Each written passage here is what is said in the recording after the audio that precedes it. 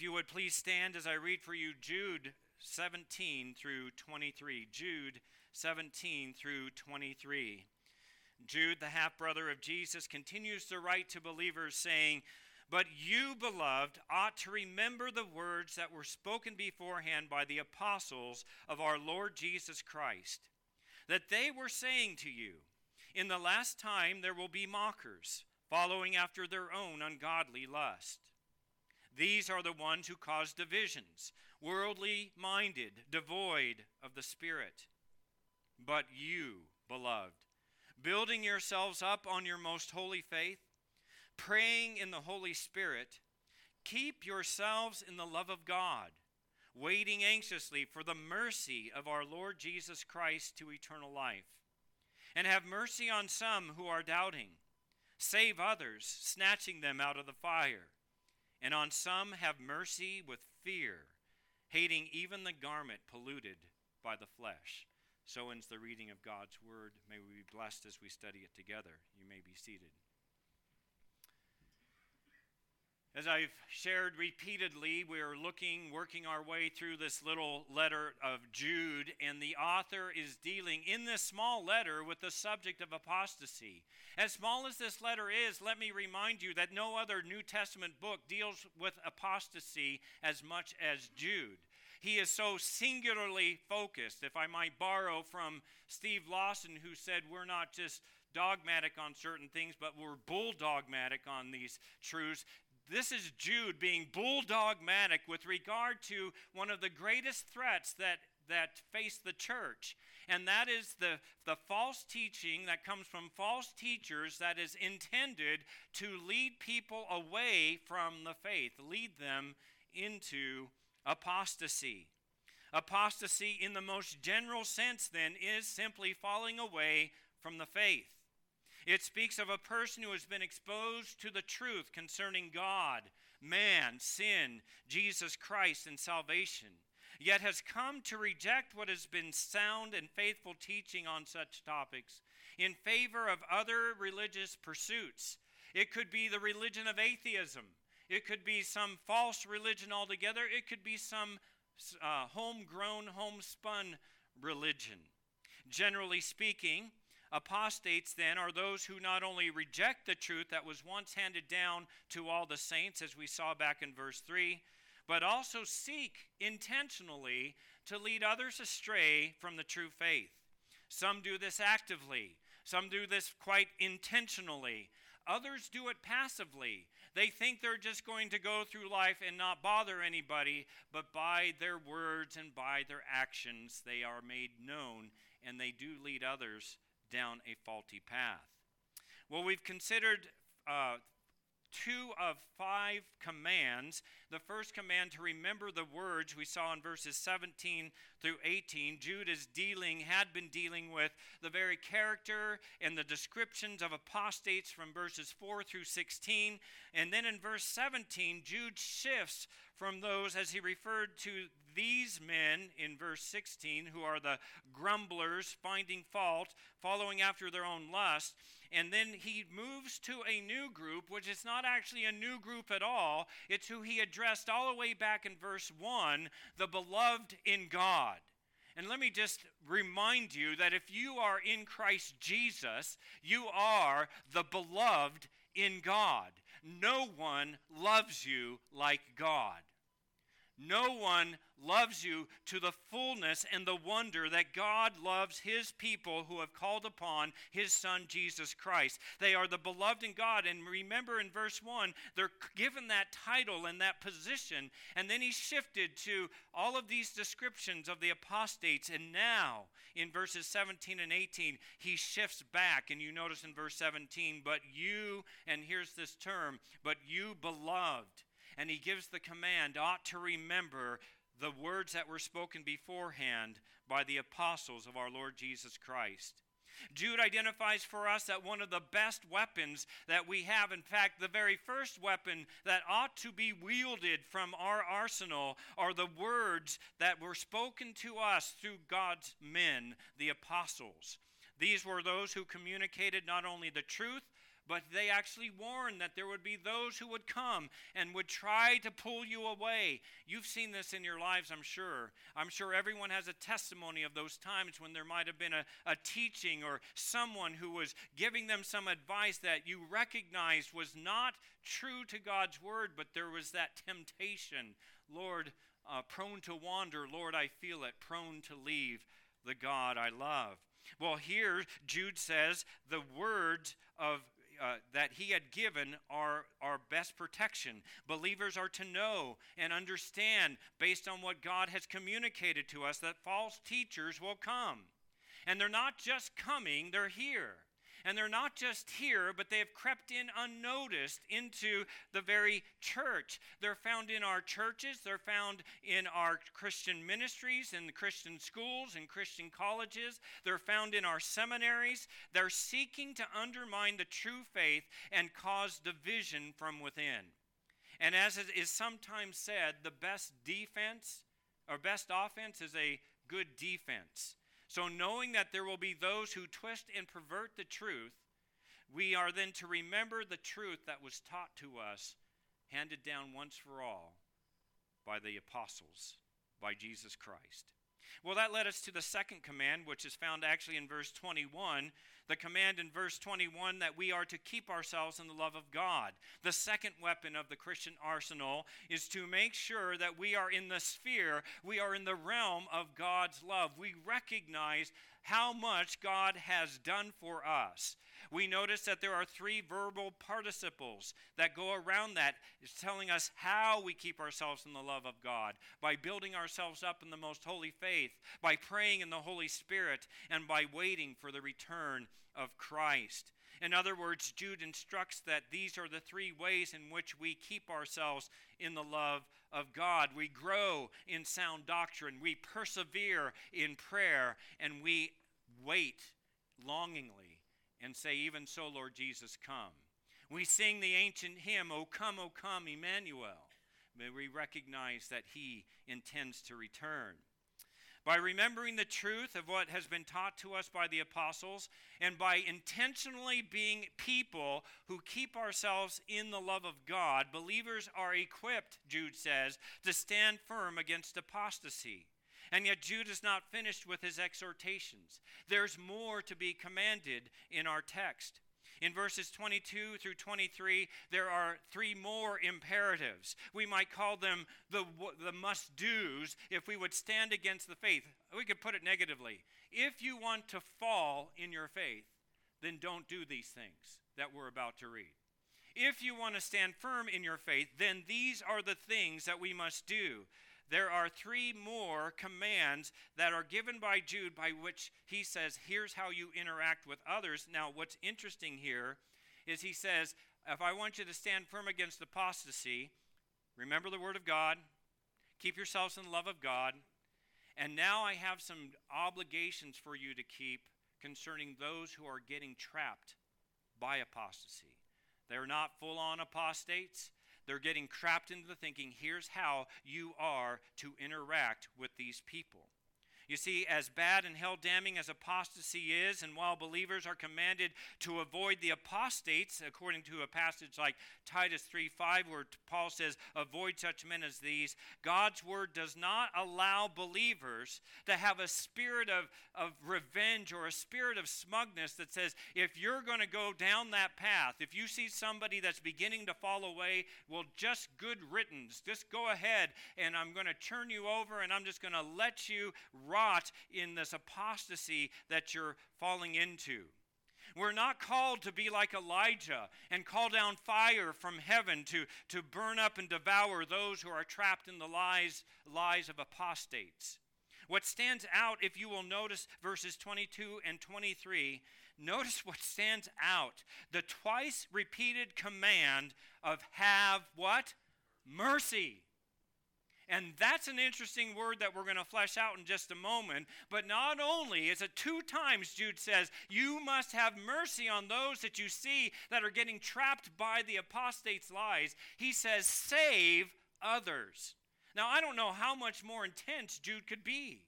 You and I have an obligation that when we see folks that are getting wrapped up in the lies of apostasy, that we go after them, showing mercy, we'll see what that means, and seeking to save them. Those ensnared by false teachers and their teachings, teaching things that are vehemently against the gospel, are to be met by believers with mercy as we seek to save the lost. At the end of the day, believers are called to be merciful. The Apostle Paul seems to stress this point when he wrote to Timothy or Titus in Titus chapter 3, verses 1 through 5, these words. Notice what he says, remind them. So again, another reminder of what has already been taught. Remind them to be subject to rulers, to authorities, to be obedient, to be ready for every good deed, to malign no one, to be peaceable, gentle, showing every consideration for all men. Why? Why should we do this? Verse 3, for we, you and I also once were what? Foolish ourselves. We were disobedient. We were deceived by lies, enslaved to various lusts and pleasures, spending our life in malice and envy, hateful, hating one another. But when the kindness, can we say this a different way as well? When the mercy of God, our Savior, and his love for mankind appeared, he saved us not on the basis of deeds which we have done in righteousness, but according to his what? His mercy. His mercy. In other words, we are to have mercy on others because any sinner is always and only saved as an act of God's divine mercy. We all deserve God's wrath as we have all sinned and fall short of God's glory. But God, being rich in mercy, being deep in love, overflowing with grace, offers salvation to all who believe on his Son Jesus Christ as being their only hope, as being their only substitute for sin, to be their only Savior. Again, Paul said it, for we also once were foolish ourselves. When was the last time that you went back and thought, yes, I've been there. I thought like that. I was dumb. I was deceived by sin. Believers as recipients of the great mercy of God, and let me tell you something about the great mercy of God. If you have not experienced it, you don't know what you're missing. If you have experienced it, don't ever forget how wonderful it is. The mercy of God, if we've been the recipients of the great mercy of God, then how could we but not? How should we not be great examples of divine mercy? Our lives should exude the mercy of God. In Jude 22 and 23, then, we find actually three groups of people. They're not. We might not like the titles that Jude gives to them. He calls them some in verse 22. He calls them others in verse 23, the first part. And he calls them some again at the end of verse 23. But they represent three groups of people. And what I'd have you note in these two verses is the progression of someone who's just kind of slightly getting himself wrapped up by the lies of apostasy to someone who's moving deeper and deeper into apostasy, and what is our response to be in light of this. So I'd have us consider each of those three groups as Jude now gives us three more commands that help us stand firm against apostasy. And again, let me say it this way. The first two are kind of these defensive weapons. Remember the word of God. Keep yourselves in the love of God. That protects you from apostasy. Notice now we're going out. We're on the offense with these particular commands. And the first command, which would be our third point, is the third command, is have mercy on the doubting. Have mercy on the doubting. Notice the text. And have mercy on some. There will be a group of people, and these people are characterized by what? Doubt. The word "and" that begins this and links the next three responsibilities on the same people who are remembering the words of the apostles, who are keeping themselves in the love of God. Believers are now called to have mercy on some. Now, the word mercy, as I've been trying to get my head wrapped around this week, is a rich and deep word. it has so much more meaning than I think we generally ascribe to it, and that I will show you in our text. In general, mercy, we define it how? Not getting what you deserve. That's kind of the simplified layman's way of saying mercy, right? Mercy is not getting something you deserve. I deserve God's wrath. I deserve God's punishment. I deserve God's displeasure. I deserve the frowning providence of God, but God's given me something different. But the word mercy, it means literally to feel sympathy with the misery of another. It is to feel a sympathy that reveals itself not only with words. You know what happens when somebody maybe passes away in your family? You'll get a sympathy card, and it's just words, right? And you're thankful for the words, but it doesn't really change anything of the immediate feelings and the needs that you have.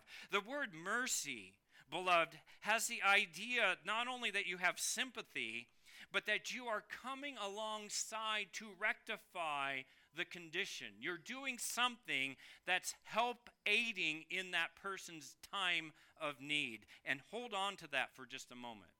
Now we look at the book of Job, and Job has 3 friends.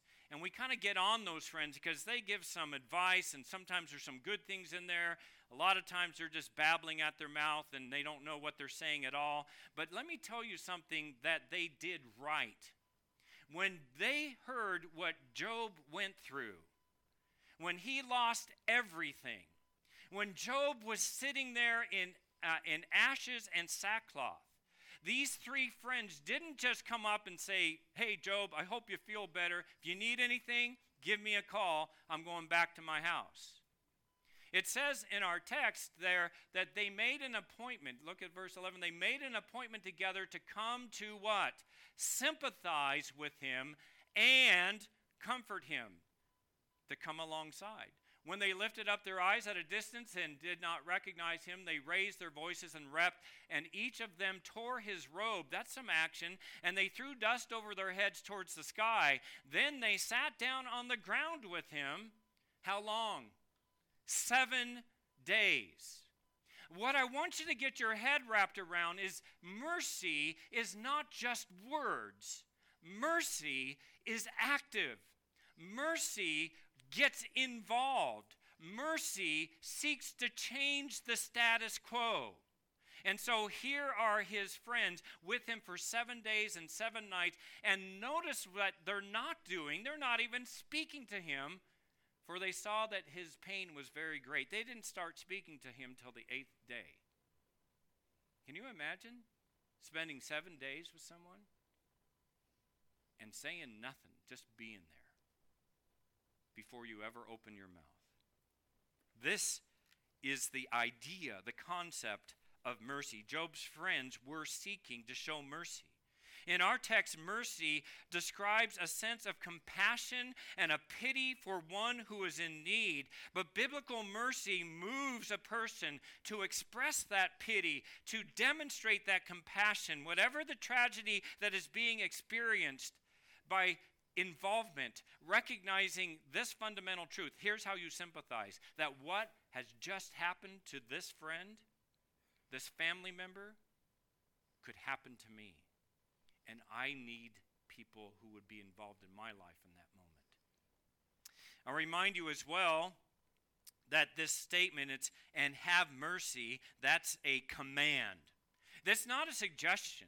It doesn't say you have a choice when you see people falling away from the faith, that all of a sudden, that's for the pastor.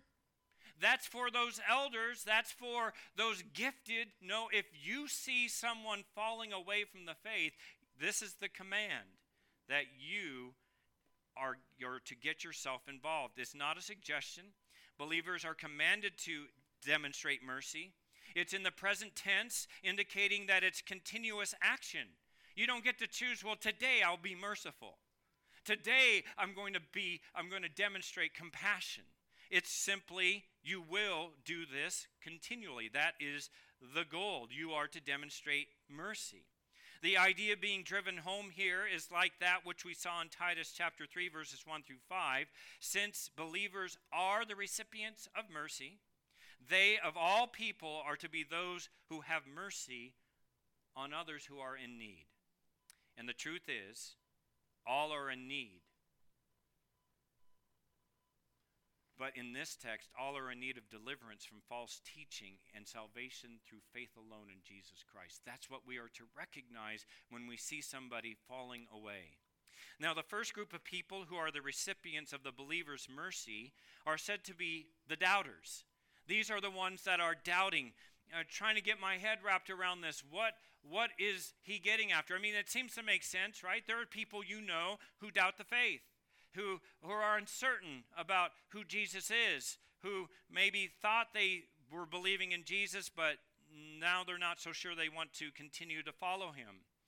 But I want you to note something with me that kind of confused me at first, and then it gave me this better idea of what mercy is. Look back with me at verse 9, if you would. Verse 9. And in verse 9 of Jude, we read this. But Michael the archangel, when he, now note this word, disputed with the devil and argued about the body of Moses. The word disputed there in the Greek, diakrino, is the same word found in verse 22. Why is it translated disputing then in verse 9 and as doubting in verse 22? I do not think it would be right to say that Michael was doubting with the devil, right? Rather, he disputed with him. And the same word is used in Acts 11:2, where we read this, and when Peter came up to Jerusalem, those who were circumcised took issue with him. They disputed with him. Now, we can kind of use the word doubted and get the better idea here that they were doubting Peter. They were somehow communicating. They do not fall in line with what Peter was communicating. Either in the same way with Michael was disputing. He was saying, I doubt, devil, you understand what's truly at stake here. So you're beginning to get this idea of what doubting is. The idea for here with Peter, that the Judaizers were arguing with Peter, doubting that his own teaching. It is interesting that the complete Jewish Bible translates this verse this way, as rebuke some who are disputing. Now that gives you a whole different feel, doesn't it? Not have mercy on those who are doubting, but rebuke those who are disputing. We might say have mercy on those who are disputing. The idea is that those who doubt are not passive.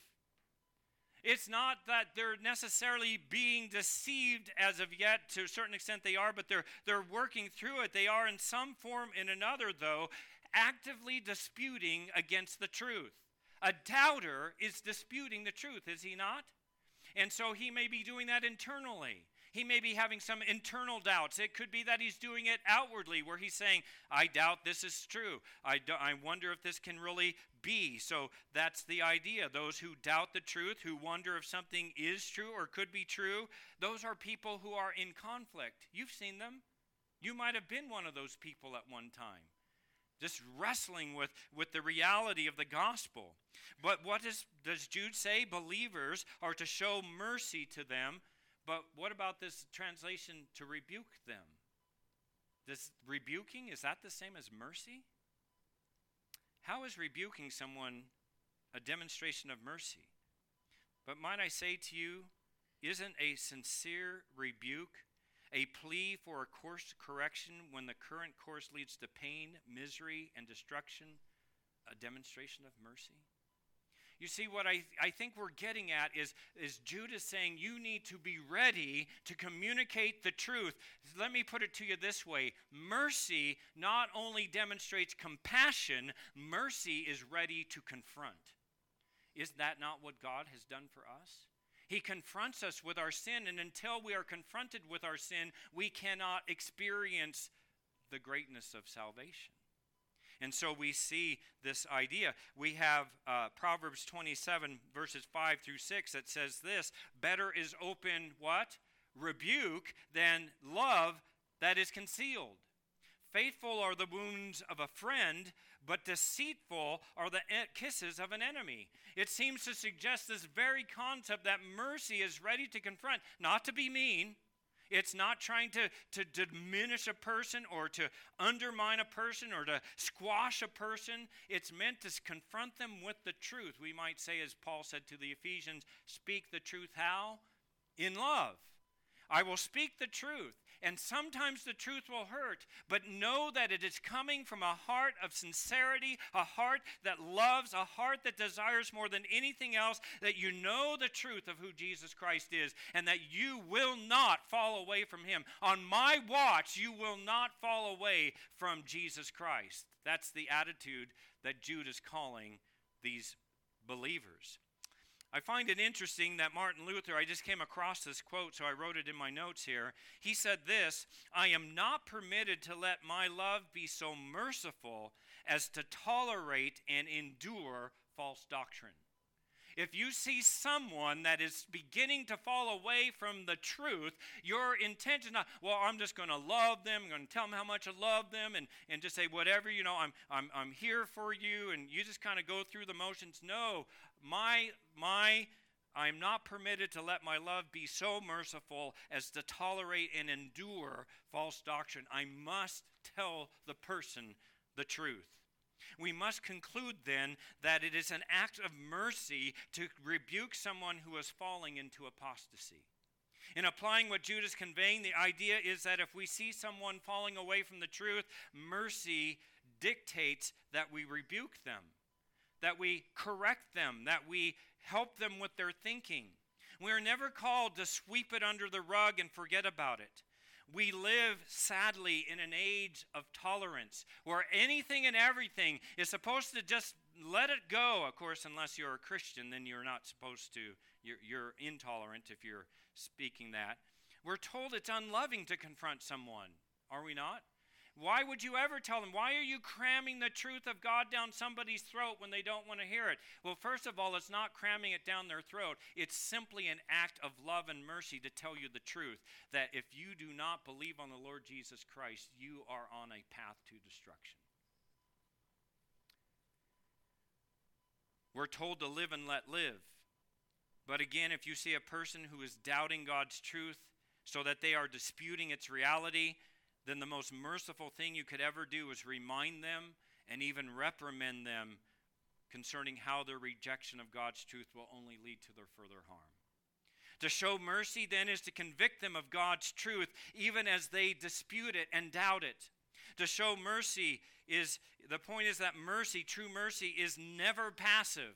It is an active responsibility of you and I as believers. We are to be engaged in the other person's life. It is active and it is an intense activity. It does whatever is necessary to solicit a change of heart and mind. When was the last time you were so intense with the desire to see somebody brought to the knowledge of the truth, you would not relent. You would just communicate, here's what God's word says. Here's what God's word says. You don't have to be mean about it. You don't have to raise your voice about it. You just need to be over and over, here's what God's word says. While it is only the Holy Spirit that can change the heart and mind of a person who is doubting, who is disputing, believers are called to do their best, as Peter says, to do what? To make a defense. You are to mount a defense. You are to give an apology. You are to give your very best argument to everyone who asks you to give an account for the hope that is in you. Now, I want you to see what Jude writes here, that it's dependent upon what has already been written. The only way you can rebuke a disputer, the only way that you can demonstrate such mercy to one who is doubting the truth is by knowing what? The Word of God. Where did this all begin? Remember the words that were spoken to you. So we go back to the Word of God. We cannot help those who are doubting if we don't know ourselves the truth of God's Word. So we need to be engaged. This is why Jude began with the charge to remember the words of the apostles, as well as calling them to do what? Build yourselves up on the most holy faith.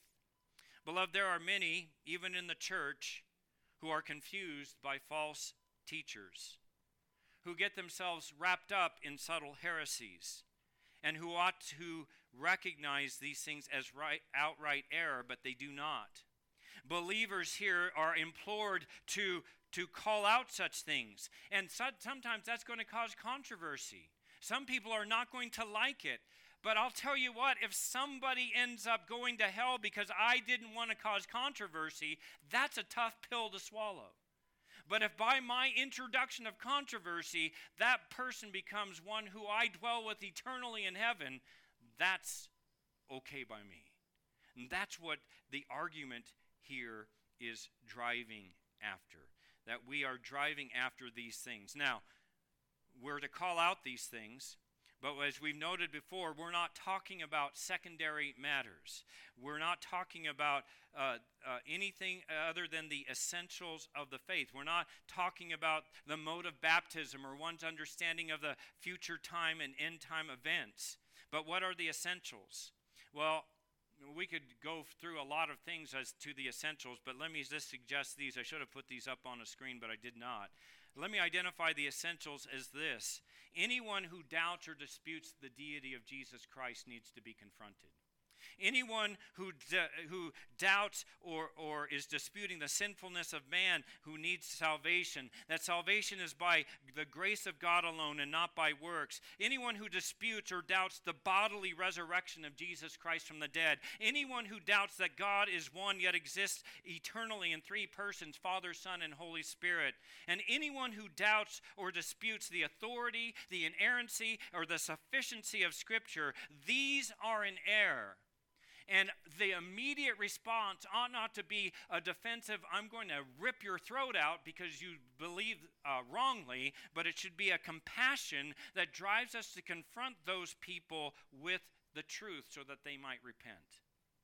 So while most translations have verse 22 as saying, have mercy on some, our idea of what constitutes mercy, as I said earlier, I think has been lacking. For those who doubt, there must be confrontation. Notice that the Apostle Paul does this very thing. The Apostle Paul is so concerned in Galatians chapter 1 with what's going on in the region of Galatia. There are these people called the Judaizers, and they're saying that if you're going to be saved, you need to believe on Jesus, but you need to do all the works of the law, and the men need to be circumcised, and all of these things. And how does the Apostle Paul deal with it when those who had made a profession of faith in Jesus Christ alone are now thinking, well, maybe we need to do this, and they begin doubting, and some of them are beginning to dispute this. What does he do? Does he just say, well, God, I'm just going to sit back, I'm going to pray for them, I'm just going to let you deal with it?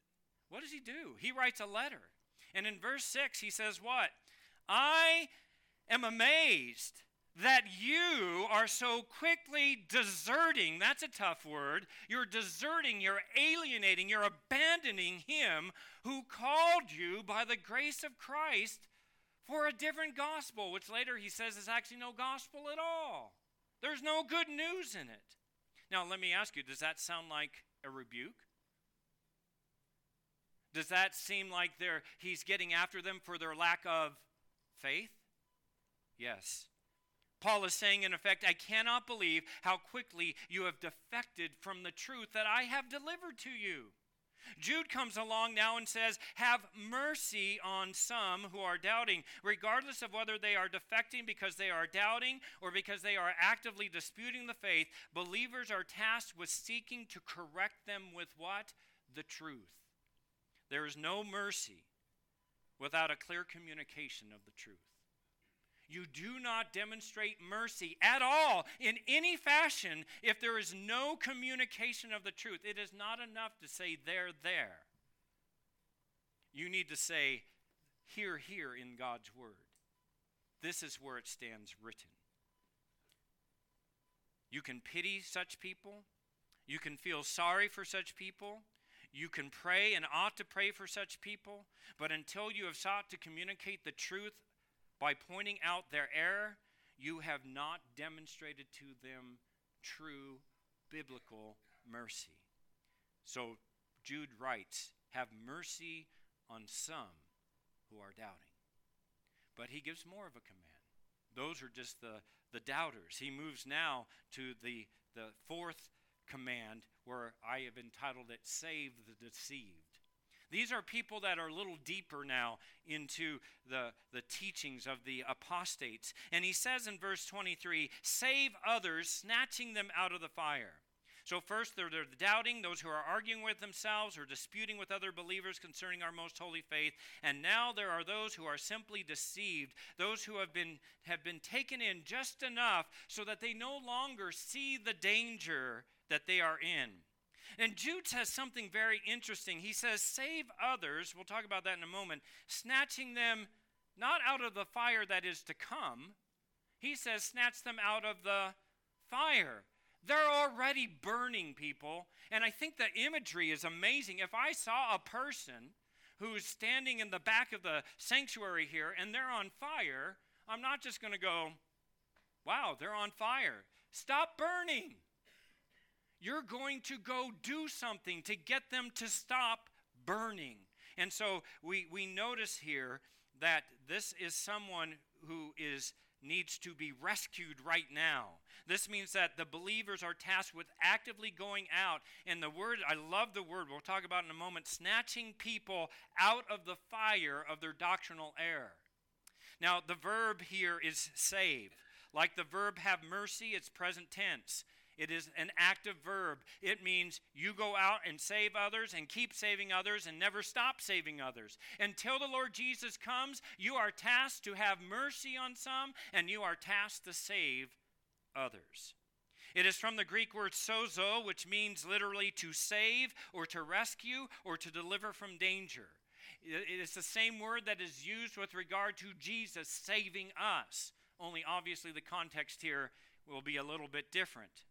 Believers are to be delivering people out of the fire of their falling away, their descent into apostasy. Being in the present tense, this was always to be part of their lives. In other words, this is the mission that you and I are on. When Jesus said, go therefore and make disciples, that's a very positive way of saying what Jude is saying here. People are on fire, you go out and rescue them. You go out and douse the flames. But what if I get burned myself? The flame will not hurt you. I am with you. Our mission is to do all that we can to see people saved from the penalty of their sin. To save them from the experience of a Christianity that is simply their shipwrecked faith. We are on a rescue mission. Notice again the language of Jude is intense. Hopefully I'm conveying that, right? The manner of the mission here. Notice the manner of the mission. Believers are to be actively doing what? Snatching people out of the fire. It is an adverbial participle instructing the believers how you are engaged in the rescue mission. How am I supposed to go out and save people? You snatch them out of the fire. That means you have special eyes. You have spiritual eyes. You have spiritual ears. You hear what people are communicating. You hear what they are hearing and believing, and you're going to go and snatch them out. It is the present active participle, the snatching them, of the verb harpazo. Now, how many of you remember the verb harpazo? We studied this verb when we were back in 1 Thessalonians chapter 4, verse 17, where living believers at the return of Christ are said to be caught up or snatched up together in the air to meet with Jesus. This is the same verb, and it literally means to seize quickly, to take away by force, or to snatch away quickly. We get our English word harpoon, right? You're going to go snag something and you're going to drag it back. The call to believers then is to be snatching those who are falling away from the fire before they get mortally burned. It's one thing to see somebody, again, just using the illustration, if somebody's arm is on fire, what do you tell them to do? You tell them to stop, drop, and roll, and you find something to try to douse it out. You don't want to sit there and watch it begin to consume their arm, and then their side, and then their torso, and then everything. That's what we're doing. We're snatching them out of the fire before they get mortally burned. The fire here, I believe, speaks of God's judgment, that they're being judged by their participation in the sin, and that judgment will only get and grow more and more intense the further and further they flee into this apostasy. The scriptures often use this imagery of people being snatched out to safety. In Amos in the Old Testament, chapter 4, verse 11, we see this. It says, I overthrew you as God overthrew Sodom and Gomorrah, and you were like a firebrand snatched from a blaze. You have not returned to me, declares the Lord. The Lord, in effect, is saying, you, Israel, would have been consumed in judgment long ago, but I snatched you. I rescued you out of that fire, only now you're continuing in your sin. It is found in Zechariah chapter 3, verses 1 and 2, where we read this. Then he showed me, Zechariah was shown Joshua the high priest standing before the angel of the Lord, and Satan was standing at his right hand to accuse him. The Lord said to Satan, the Lord rebuke you, Satan. Indeed, the Lord has chosen Jerusalem, rebuke you. Is this not a brand plucked from the fire? That same word, snatched from the fire. Here Joshua had been plucked as a brand from Babylon, which is burning down with God's judgment as a fire. But this man, Joshua, he was plucked out. He was snatched to safety. We see the idea again in the New Testament, in James, who writes in James 5, 19 through 20, my brethren, if any among you strays from the truth. That's exactly what Jude's getting after. And one turns him back. That's what Jude's saying, save them. Let him know that he who turns a sinner from the error of his way will snatch his soul from death and will cover a multitude of sins. The point of all of this, beloved, is that believers are equipped for and tasked with the mission to go and snatch people from the coming judgment their unbelief will bring on them. It speaks of an active, intentional, persistent evangelistic practice in one's life. It speaks of us doing everything we can, and I fear this is my failure. This is our failure as a church. It's a failure of the American Christianity. We will not do everything necessary to see people saved, snatched out of the fire. As the famous quote of Charles Spurgeon reminds us, if sinners be damned, at least let them leap to hell over our dead bodies. And if they perish, let them perish with our arms wrapped about their knees, imploring them to stay. If hell must be filled, let it be filled in the teeth of our exertions, and let not one go unwarned and unprayed for. That is what Jude is calling you and I as believers to do. People you live with, people you work with, from your family to friends to strangers you pass by while shopping, if they do not know Christ, if they are straying from the truth of God's word, they are in the fire of God's judgment, which is just simply growing hotter and hotter. Have mercy, show compassion, snatch them out of the fire, do everything in your power to save them from that fire. There's an old gospel hymn with a most provocative title. It is entitled, If Men Go to Hell, Who Cares? And depending upon how you put that inflection, really indicates where your mind is at with this. I fear that so many in the church say, if men go to hell, well, who cares? I'm saved. What does it matter? But that's not the point of this particular hymn writer, E.M. Bartlett, 1939. Let me just read for you a couple of verses from this hymn. While the world rushes on in its folly and sin, and men go down in despair, to reign where demons are shrieking within, if men go to hell, who cares? Who cares? Who cares, O Lord? Who cares? While the world rushes in sin to despair, if men go to hell, who cares? While the people of earth are forgetting the Lord, and the church church pews are empty and bare, there comes to my heart these pitiful words: if men go to hell, who cares? Do you? Do you care? And I see some not knowing whether to nod their heads or not. It's because we're not taking the full effect of what Jude is calling us, what the Holy Spirit is calling us. There is to be this burning compassion and pity and desire. That we see people that their condition is so desperate, and you and I, have the power. We have I shouldn't say the power, we have the message that can deliver them. And we need to communicate that truth. We should all care if men go to hell. But if we are not seeing people's eternal demise apart from faith in Christ, I promise you we will not be properly motivated to snatch them out of the fire. If you look at every person that is not walking with the Lord as being on fire, that's a different kind of motivation. So we are to have mercy by rebuking or reproving the doubting and the disputing, whether that's inward or outward. And we are to rescue those who are in the fire of apostasy by communicating the truth of God's word. And finally, we are to have mercy on the dirty. Okay? So you notice all the D's. Mercy on the dirty. It says at the end, and on some have mercy with fear, hating even the garment polluted by the flesh. At the end of verse 23, we find those who have fallen so far away from the faith that they have actually become a clear and present danger to those who are the faithful. They are not only in danger of themselves, but the problem is they're so steeped now that they are dragging others along with them.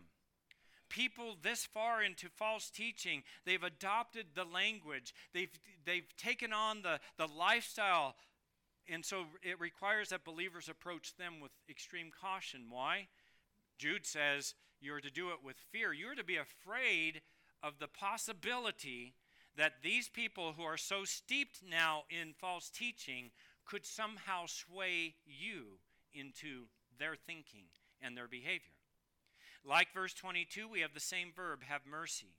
The idea being conveyed is that we are not to have an attitude that says that person is so far gone that it's time to God just rain judgment down on that person and let it be over with. That's not what we're called to do. Believers are to realize that they too can be transformed by the grace of God. The command here is the opposite of any tendency to gloat over such rejectors of the truth because their due punishment is assured. Same like verse 22, the idea of mercy appears to have more to do with confronting such persons in their error, not letting them just kind of go. In other words, when they say or do something that is outside of God's revealed truth or word, the best mercy we show them is a reproof from God's word. We need to point out how they are wrong. Such action not only has a benefit of pointing out the error being believed and taught, but it also benefits those others that are being influenced around them. It's not simply a private matter. Yes, you may go to somebody privately, but I tell you this, if you hear somebody speaking a falsehood in a group of people, you confront the falsehood in the group of people so that those people are not influenced incorrectly by those teachings. It's interesting that Jude includes a warning when addressing such person. He says there needs to be what? Fear. The word fear is the Greek word phobos. We're familiar with that. It literally should be translated as extreme fear or terror. We get our English word phobia from this Greek word, and to have a phobia speaks of possessing an aversion towards, a dislike of, a disrespect for, a protective guard against something, idea, person, or group. Notice that Jude also includes a reason why we are to have such an aversion to this lifestyle, these words. He says, hating even the garment polluted by the flesh. The word polluted here means stained, defiled, contaminated, or soiled. The word is found only here in our text in one other place in all of the New Testament. And that's in James chapter 3, verse 6, where we read, and the tongue is a fire, the very world of iniquity. The tongue is set among our members as that which defiles, that which pollutes the entire body and sets on fire the course of our life and is set on fire by hell. So this is the context. This is the dynamics of this word. The perfect tense of the verb polluted describes the present and ongoing effects of the pollution of the garment. And the garment is permanently stained. It is defiled. It is ruined by the sin of apostasy. The idea is that there is nothing in such a person's life that ought to be imitated or admired. We might say, man, they're so close to the kingdom if they would just believe because they've got all of these. No, they have nothing. If you don't have Christ, you have nothing. How can I say that? Jesus said, apart from me, you can do nothing. So I don't care how well somebody presents themselves, if they are in error, if they're denying some of those essentials that we spoke of, there is nothing that you should imitate, nothing you would desire, because that's putting on a filthy garment that is not pleasing to the Lord. That phrase, the garment polluted by the flesh, appears to be an allusion of the clothing that was worn by one who had had the plague or some other offensive contagious disease which might easily be communicated to others if they touched or wore those same clothing. Jude is warning to engage such a person, but do so with extreme caution. In Galatians 6:1, we find a very similar warning issued by the Apostle Paul to believers. He says this, brethren, even if anyone is caught in any trespass, you who are spiritual, restore such a one in a spirit of gentleness, mercy, each one looking to yourself. Why? So that you too will not be tempted. I don't know how many times you might have read that verse and you might think, that's an intense verse. Because Paul warns not average Christians. Is there any such thing as anything but a regular Christian? But he says, if you regard yourself as spiritual, if you see yourself as being quite capable of communicating, here's the error of this, my brother, and you need to repent, he says, do it very carefully and with mercy, because you too could be tempted. When you seek to help one trapped in deep sin, use caution so as not to fall into temptation. In the end, beloved, these verses, the point of these verses is to remind believers that we are not to be merely indifferent to those who are ensnared by the lies of apostasy, nor are we to avoid them with some kind of holier-than-thou attitude. I'm glad that if they're going to live like that, I'm just going to let them go. Believers are to possess a deep feeling of compassion for them, and we are to act helpfully toward them as opportunities arise, but we are to use extreme caution so as not to be brought under the same deadly power of contamination that clings to the practices and proclamations of such false teachings. The zeal to win such souls is to be combined with holy wisdom and great prudence. In summing up these verses for us, one commentator noted that Jude has given his beloved readers wise guidance on how to meet in piety and apostasy. Meet with piety. I'll get this. Guidance on how to meet with piety apostasy, not with surprise, for these have been predicted, not with inactivity, for spiritual zeal and effort form the best protection against temptation, and not with indifference, for many souls will be in peril, and some may be rescued from death. If I were to give you a real positive note on this, if you will obey the commands of Jude here, you get to participate with God in seeing souls saved. And is that not why he's left us on this earth? Believers are called to stand against apostasy. We're not called to run from it. We're not called to ignore it, but to realize its presence and to be ready to confront it. The Lord has provided everything we need to accomplish his task. He's given us his word. He's given us his love. He's equipped us to address those who have fallen into the trap of apostasy. Let us be a people then who burn with compassion for those who are ensnared by the devil's lies, proclaiming to them the truth of the gospel. These are the weapons that we possess against apostasy. May we use them for God's glory. Let's pray. Father God, we thank you that you are the God of all things. You are sovereign over all things. We can be overwhelmed with the tasks that you have given to us. We can be overwhelmed with the amount of error that is out there. But Father, whatever is to be our task, we know that you have called us and equipped us to be those who take the gospel to all creation, to those who go, therefore, and make disciples, followers of Christ, of all the nations. Father God, may we be a people who recognize that our task is not simply to be comfortable. It is not to fly under the radar of the current governmental circumstances. Lord, regardless of what goes on around us, our mission stays the same. Help us to be proclaimers of the truth, proclaimers of the gospel, demonstrators of the reality of Jesus Christ as Lord. In that process, help us to stand firm, knowing that you have given us everything necessary for life and godliness to that end. Lead us in the way that we should go. We ask and pray in Jesus' name.